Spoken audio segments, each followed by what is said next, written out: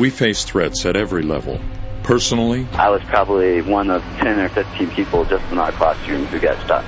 Communally, we can confirm a bomb blast in a Christian suburb. Nationally, all civilian aircraft grounded from Los Angeles here to the East Coast. And globally.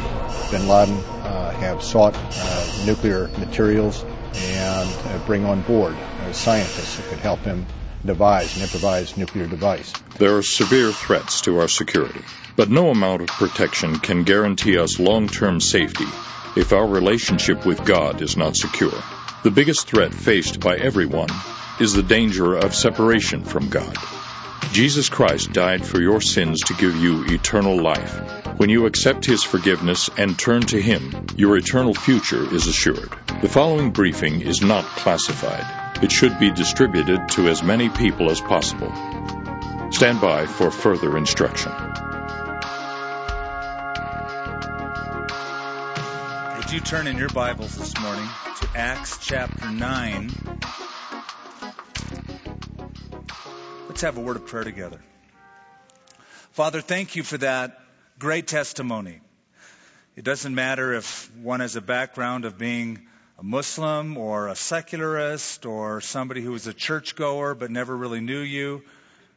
Every testimony, when a person talks about what they were but how they've been changed and now they experience love and forgiveness, that brings such joy to our hearts. And today, as we read through this familiar text, we'll understand that that can be possible for everyone and anyone who would call upon the name of Jesus. It's in His name we pray. Amen. Well, I wonder what you would do if while you were worshiping this morning, singing those songs, looking up at the words on the screen, if Osama bin Laden would walk through the doors and sit down next to you, Bible in hand, and you saw him there. I wonder if you would move and change seats to another part of the sanctuary or put your arm around him or just what the reaction would be. But I bet the reaction you would have would probably be similar to what a guy named Ananias of Damascus had when he found out that God wanted him to talk to Saul of Tarsus. Who in your mind would you consider an impossible case? They'll never get saved. There's no way that person would ever come to Christ. We all have people like that. I remember this guy in high school, and he was the captain of the football team. He was a very intimidating individual. And later on, I came to know Christ after high school. But at the reunion, the 10-year high school reunion, there sat John Booth, same guy, smile on his face. And I said, John, how are you? And he goes, great, I'm a Christian. I thought, no way. And he said, way. And I thought, he's the last guy I would expect. I would say it was impossible. There was a couple having dinner with a man who worked with a magician, an illusionist. And in the conversation, the man said, from the audience perspective, what illusionists do, it seems impossible. Sawing a lady in half and parts there and parts over here. You think this is impossible. But he said, when you work in the business and it's explained to you, it's very, very simple and not complicated. You remember in Matthew 19 when the disciples asked Jesus, well, who then can be saved? And Jesus said, with men it is impossible, but with God all things are possible. Today we want to take that thought and look at the flip side of what we looked at last week. Last week we talked about the threat of radical Islam. This week we want to talk about the opportunities that exist. When I say opportunities, I mean God is doing a work in that segment of the world's population that is unprecedented. One source I found cites every hour 666 Muslims convert to Christianity worldwide. Every day, that's 16,000 who will give their lives to Christ. And I've spoken to leaders, pastors of churches in Islamic countries who are giving me those same testimonies. There's a real hunger and thirst. Now, in Acts 9, we're going to look at the life of Saul of Tarsus. And please forgive me for comparing the great revered Apostle Paul with a terrorist, but he was a scoundrel before he was saved. He was pretty bad, wasn't he?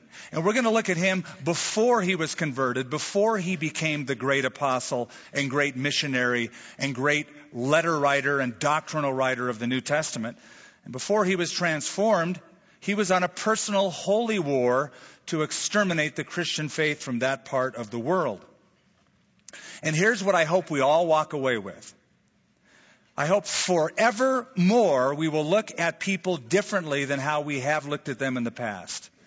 And that we would realize that no one under any circumstances is beyond the reach of the gospel. And we'll start viewing people differently than we have before. Sir Isaac Newton, in his first law of motion, it is stated, everything continues in a state of rest unless it is compelled to change by forces impressed upon us. Take that principle with Saul of Tarsus. We're about to look at a familiar story of how outside forces impressed upon him compelled him to change. And what I'm going to do as we go through these verses is weave stories and facts and testimonials of not only looking at Saul's life, but these testimonials of conversions from radical Islam to faith. Let's begin in verse 1 and 2. And let's look at this guy. Let's look at this impossible case. Then Saul, still breathing threats and murder against the disciples of the Lord, went to the high priest and asked letters from him to the synagogues of Damascus, so that if he found any who were of the way, whether men or women, he might bring them bound to Jerusalem. The first thing in reading this chapter, we find that he was an angry man. He's breathing threats and murder. The first time we meet Saul of Tarsus is in the book of Acts. It's in chapter 7. At the stoning of a young guy named Stephen. And in chapter 7, verse 58, it says, those who stoned Stephen laid their coats at the feet of a young man named Saul. A few verses down in chapter 8, verse 1, it says, Saul was consenting unto his death. 2 verses past that, chapter 8, verse 3, we read, and Saul made havoc of the church. It's a very strong word. It speaks of a wild boar trampling a garden or an army devastating a city. So we meet Saul as this sort of angry man willing to egg on and consent to the death of a young man by stoning. You know, he's telling the guys, look, you really want to kill this guy, you really want to throw rocks, take your coats off and really be unencumbered, then you can really throw those rocks, and here, I'll watch your coats. And he's egging on this whole process, and then he goes on and he makes havoc of the church. And then here in verse 1, he is still breathing out threats and murder. In other words, he's been doing it and he's still doing it. Only now, he's not just in Jerusalem. He wants to go to Damascus, 160 miles north, take this murder show on the road. It's a mobile jihad, his own personal holy war, a vendetta against those Christians. I was reading this week of a young man named Mustafa who grew up in Yemen in the Muslim faith. He was introduced into radical Islam. As a teenager, he developed a real anger and hatred toward Christians, even burned down a church in a village, and stole from Christians as a young man, all under the banner, he called it, of jihad. And he said, here's his words, I was filled with hatred for Christians. Christians have no rights. Close quote. Well, the rest of the story is later on, God got a hold of his life, and now he is a follower of Christ. So Saul of Tarsus was an angry young man out to put out the light of Christianity in Jerusalem and now Damascus. Something that isn't stated in this text, but we find in another text, just by a profile of him, is that not only was he angry, he was wealthy. Now follow my thinking here. Saul was from Tarsus, that's up in Turkey, Cilicia. But his parents shipped him to Jerusalem in a very exclusive private school to be mentored under a tutor named Gamaliel. Acts 22 tells us. So it would be like if you raised your children here and then at a certain age you shipped them off to a private school, all expenses paid, in the East Coast. Well, the reason I'm bringing that up is to just show you how many things were stacked against the possibility of him ever making a decision to follow Christ. You see, Jesus said it's easier for a camel to go through the eye of a needle than for a rich man to get to heaven. Sort of easy to see why wealthy people often feel insulated from any sense of need at all. You know, they can always buy their way out of a problem, and hence they feel like they don't really need anything. I was reading again this week of testimonies of those who were involved in militant Islam and how many of them came from wealthy families. We know Osama bin Laden, for example, came from a very wealthy Saudi family. And some of these young men growing up with that wealth and time on their hands decided to use that resource for the cause of radical Islam. Something else about Saul. We know from the scripture he's very scholarly. Now, I mentioned he was attending this private mentoring program in Jerusalem under Gamaliel. And we know that that kind of rigid upbringing forced him to memorize great portions of the Old Testament law and be able to recite them from memory. It would mean that he would enter into question and answer sessions. He had to be skilled in rhetoric and how to answer tough questions. He would be skilled and taught in debate.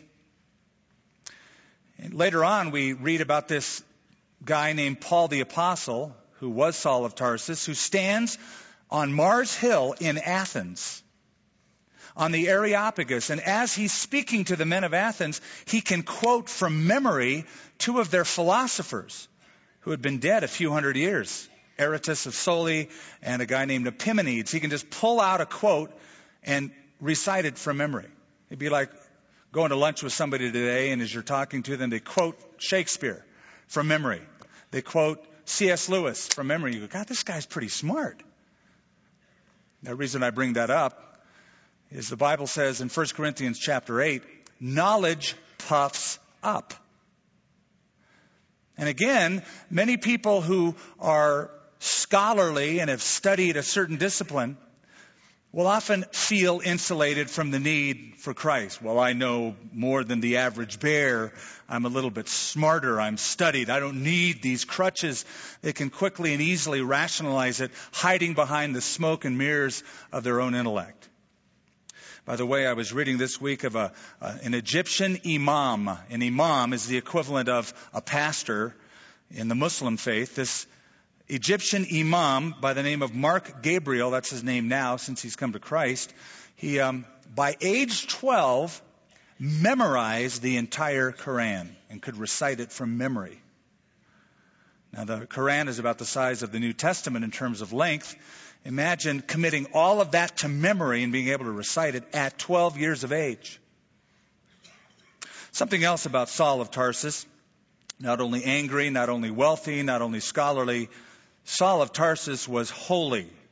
And I use the term meaning he was very religious. He was devoted to his cause. He was a Pharisee, Philippians 3 tells us.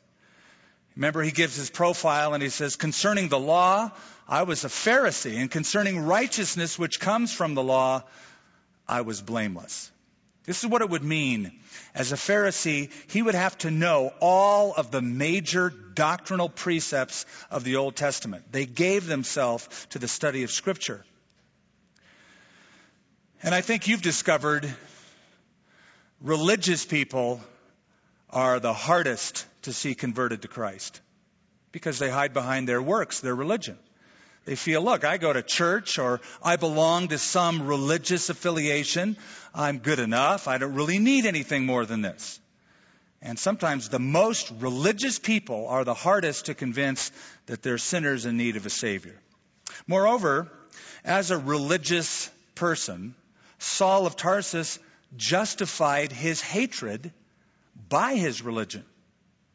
It was his own religious convictions that gave him permission to exterminate those Christians who were calling upon Jesus. 30 years ago, there was a young man named Daniel Shayeste from Iran. And 30 years ago, some of you will remember the incident. It's when a coup developed in Iran to overthrow the government, the Shah of Iran, and instill Islamic law through the Ayatollah Khomeini. He was a part of that. And he said, and I quote, "My background is radical Islam. And when you read the Quran, it says that you must destroy other religions, Jews and Christians. You cannot expect them to value your values," close quote. Now, Muslims, and I found this to be true generally speaking, are very devout, sincere, dedicated people. It's very impressive, in fact, to see that kind of dedication. It certainly impressed a young Jewish man by the name of David Gerenstein Ross. Let me tell you his story. David Gerenstein Ross was raised in Oregon by hippie parents. And though he was Jewish, it was a very liberal Jewish family, he said. He said, in our living room we had a picture of Jesus. In the backyard, a statue of Buddha. So it was this mishmash of all these different ideologies. He said, but I saw Muslim friends that I had, and I saw their commitment and their dedication. And he was so impressed by that, this young Jewish man by the name of David Gerenstein Ross converted to Islam and got involved in radical Islam, joined a radical Islamic group. Now today he's not a part of that. Today he works for the FBI, and he is a born-again Christian. He's given his life to Christ. But let me just sort of run through the devotional life of most Muslims, actually of all Muslims worldwide. It's called the 5 pillars of Islam. And let me run through them quickly. First is the Shahada. And the Shahada is the statement, there is no God but Allah, and Muhammad is his prophet. They believe that sentence to be so holy, it should only be uttered in Arabic, and it's uttered in Arabic in the ears of babies. Throughout life it is recited, and then it is also spoken in the ears of the very aged. If a person who's a non-Muslim can say those words and believe them in his heart or her heart, they will be admitted to the Muslim community. That's the Shahada. The second pillar is the Salat, and the Salat is the prayer 5 times a day facing Mecca with certain prescribed motions that a person does 5 times a day. Third is the Sawm, S-A-W-M, we would transliterate it, and that's the fast of Ramadan.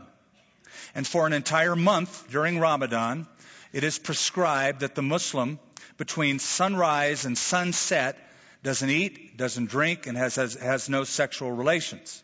So during that month, they will often get up early before the sunrise and have a huge meal, and then after sunset have another huge meal. That is permitted. That's Ramadan, once a year, the Sawm. Fourth is the Zakat. And the Zakat is the tithe. It is a required tithe of 2.5%. And if 2.5%, if that seems attractive to you, let me just remind you that it delivers a lot less as well. The fifth and final pillar is the Hajj. The Hajj. And that is the pilgrimage to Mecca, required of every Muslim once at least in a lifetime. Now you should know this. Even if a Muslim, religious, dedicated, devout, resolute, does all of those things religiously, there's still no guarantee they'll go to heaven. There's no guarantee they'll go to paradise. Judgment is based on the arbitrary will of God, and nobody can predict what that will be. Even Muhammad was unsure that he'd go to heaven. And he made that statement, and it is recorded. So if the founder, Muhammad, was unsure that he was going to go to paradise, it goes without saying that how can any Muslim have assurance? There's one exception. The exception is this.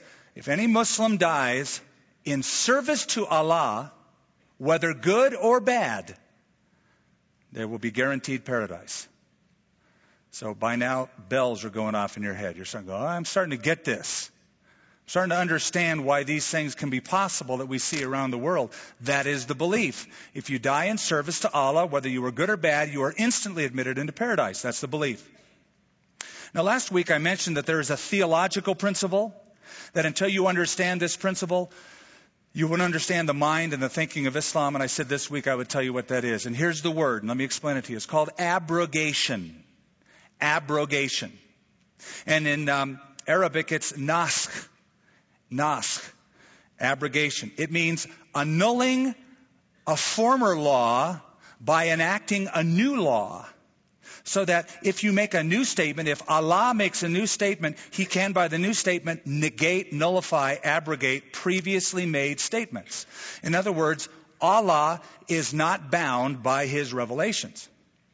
He can say, yeah, yesterday I said that, and today I say this, and in the future I may say something totally different. But when I say something totally different, it can nullify everything I've said before that. The importance of knowing which verses in the Quran abrogate or nullify other verses is a Quranic science that is known as al-nasikh wal-mansukh. I'll let you spell that. It means the abrogating and the abrogated verses. One Muslim scholar explains. He says, quote, God is absolutely free and unrestricted even in the realm of truth. He is free to abrogate truth of earlier revelations by subsequently revealed truths. He is free to judge the same act as good in one circumstance and evil in another according to the situation. Well, that explains a lot, doesn't it? When you put those factors together theologically, that helps answer the question that a lot of people have. How can anyone claiming to follow any God do those kind of terrorist activities? What are they thinking? We don't understand that till we understand this. It's because the very God he serves changes his mind, which is totally different from how we understand God. We understand God to be consistent. We understand the Bible to be a perfect source of revelation, absolute, inerrant, consistent. We follow a Savior, Jesus, who said, heaven and earth may pass away, but my word will never pass away. Jesus Christ, the same yesterday, today, and forever. And God himself in Malachi 3:6, who stated, for I am the Lord, I do not change. But think of this profile of Saul of Tarsus. Angry, wealthy, scholarly, religious, and now justifying what he's doing through his own religion. Well, having said that, let's turn from the impossible case to the incredible conversion.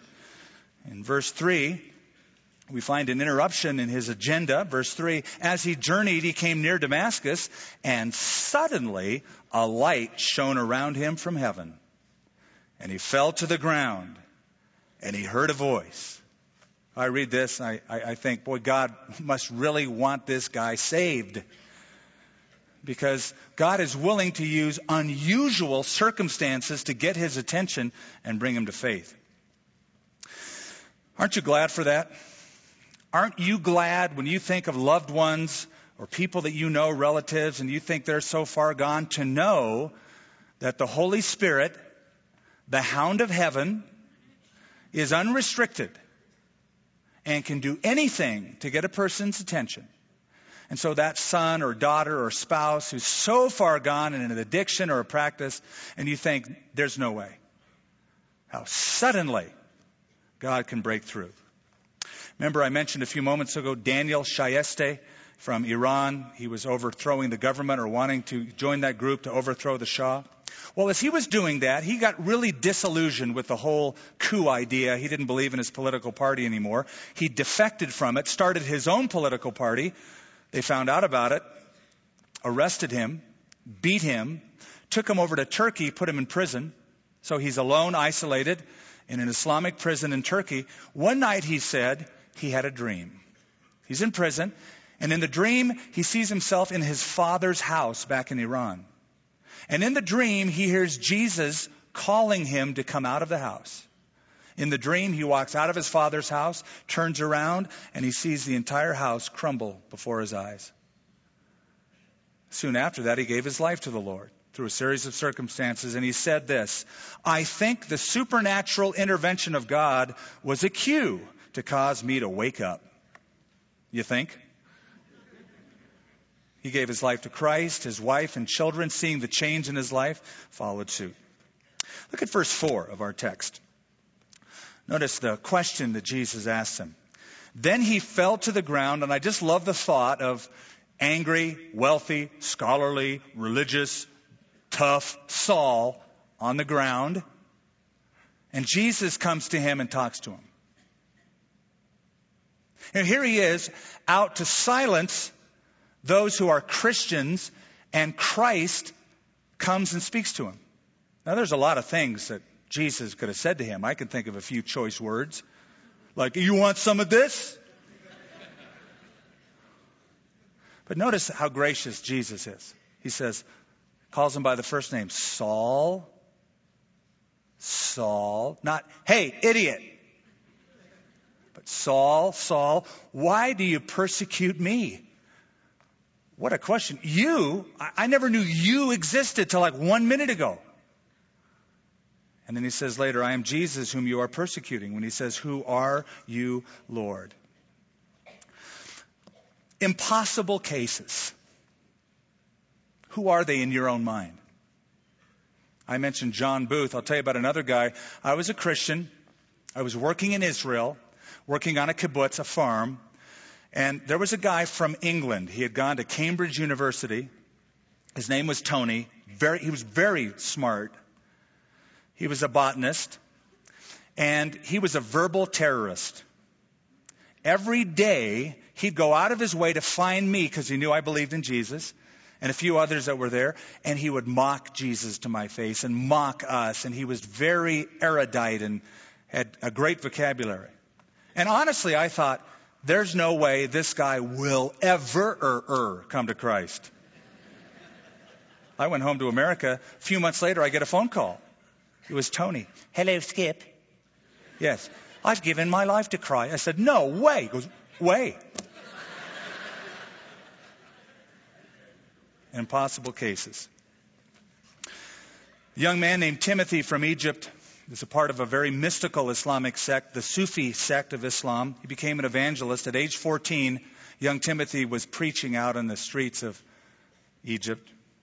But he said he wanted more intimacy with God. And in a period of soul searching, he said, one night, Christ appeared to me and said in a tender, sweet voice, I love you.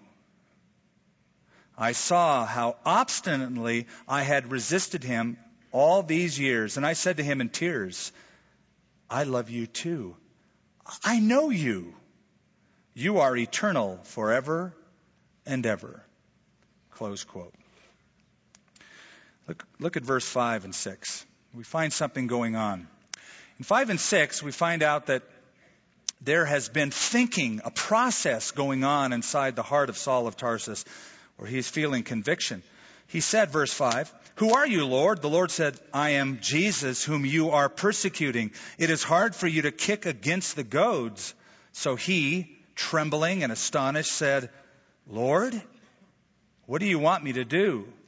And the Lord said to him, arise and go into the city, and you will be told what you must do. Here's a guy on a mission of terror in Damascus. He gets stopped by the Lord, but we discover that he's been experiencing these goads of conviction. A goad is a prodding device. It's hard for you to kick against the prods. Now, this is what I think has been going on. Everywhere Saul of Tarsus would go, he would encounter Jewish converts to Jesus. He would see the change, the joy, the peace, the conviction in their lives. But also, he was there when Stephen was stoned. As those rocks pelted his head, as blood gushed out, as he was watching the coats of the men who did it. The Bible says that Stephen's face shone like an angel. And he looked up to heaven and he said, Lord Jesus, don't lay this sin to their charge. Lord Jesus, receive my spirit. He had never seen that kind of faith and graciousness. And that haunted him. That bothered him. He probably couldn't sleep at night. It's hard for you to kick against those goads, isn't it, Saul of Tarsus? Let me tell you a story about a young man named Ahmed who was plagued by nightmares. Every night he'd wake up, and his nightmare was the same every night. It was a nightmare of coming judgment. And he found no solace in reading the Quran because it just simply added to that, fear of judgment. So secretly, he found an Arabic Bible. And he would sneak it into his room, and whenever he was asleep, he'd turn on the light when he'd wake up, and he'd start reading the Bible. And he discovered Jesus Christ. He knew Jesus from the mention of him in the Quran. He started reading about his life and his miracles. One day in the mosque, Ahmed, in front of everybody, to the imam, said, "Hey, why don't we respect Jesus Christ? He's in the Quran, he's mentioned, and the Bible says he's a man of great miracles."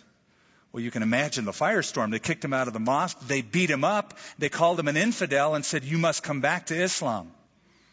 He didn't come back to Islam. The conviction that had been weighing on him continued to weigh on him. And young Ahmed is today a Christian missionary, spreading the gospel to his Muslim compadres. Well, let's finish this off and begin in verse 10. We didn't talk about this guy named Ananias yet. And here's the beautiful thing, is that God up to this point has, on his own, supernaturally been dealing with Saul of Tarsus. But now he involves a human instrument named Ananias. A special mission he's called to. Verse 10. Now there was a certain disciple at Damascus named Ananias. And to him the Lord said in a vision, "Ananias." And he said, "Here I am, Lord." So the Lord said to him, "Arise and go to the street called Straight." Okay, now stop just for a moment. You got to think right now, Ananias is stoked. Right? Wouldn't you be if God spoke to you? You hear it. It's unmistakable. It's a real voice. Ananias, "Yeah, Lord, I got a mission for you." "Great. I've been waiting. Anything you want." You just say it. Okay, arise. No problem. I'm up. Go to a street called Straight. I know right where that is. I live here. Inquire in the house of a guy, and he mentions a guy. I know right where that is. And then finish it off. Inquire for one called Saul of Tarsus, for behold, he is praying. Dead silence. Dead silence. Ananias isn't all that excited. Notice this. And in a vision, he has seen a man named Ananias coming. You think he's dreaming about me? And putting his hand on him so that he might receive his sight. Then Ananias answered, "Lord, I've heard from many about this man, how much harm he has done to your saints in Jerusalem. And here he has authority from the chief priest to bind all who call on your name." No thanks, Lord. I was really excited about this, but I've been reading the papers. I know about this guy. But the Lord said to him, "Go." Now watch this. "He is a chosen vessel of mine to bear my name before Gentiles, kings, and the children of Israel. For I will show him how many things he must suffer for my name's sake." Now here's Ananias. Here's about Saul. And immediately what does he do? He puts a label over Saul's life. He's an evil man. How much harm he's done to your saints. And Jesus had to say, yeah, that's what he was. Let me tell you what he is. And what he is a chosen vessel of mine to bear my name before the world. Now here's my question. What labels have you erected over certain people you know, or certain people in different parts of the world, and you go, impossible, unreachable. Never will they come to Christ. How much evil and harm? God, you probably don't even want them. And the Lord would say, I want to take down that label. And the label I want to put is they're a chosen vessel of mine.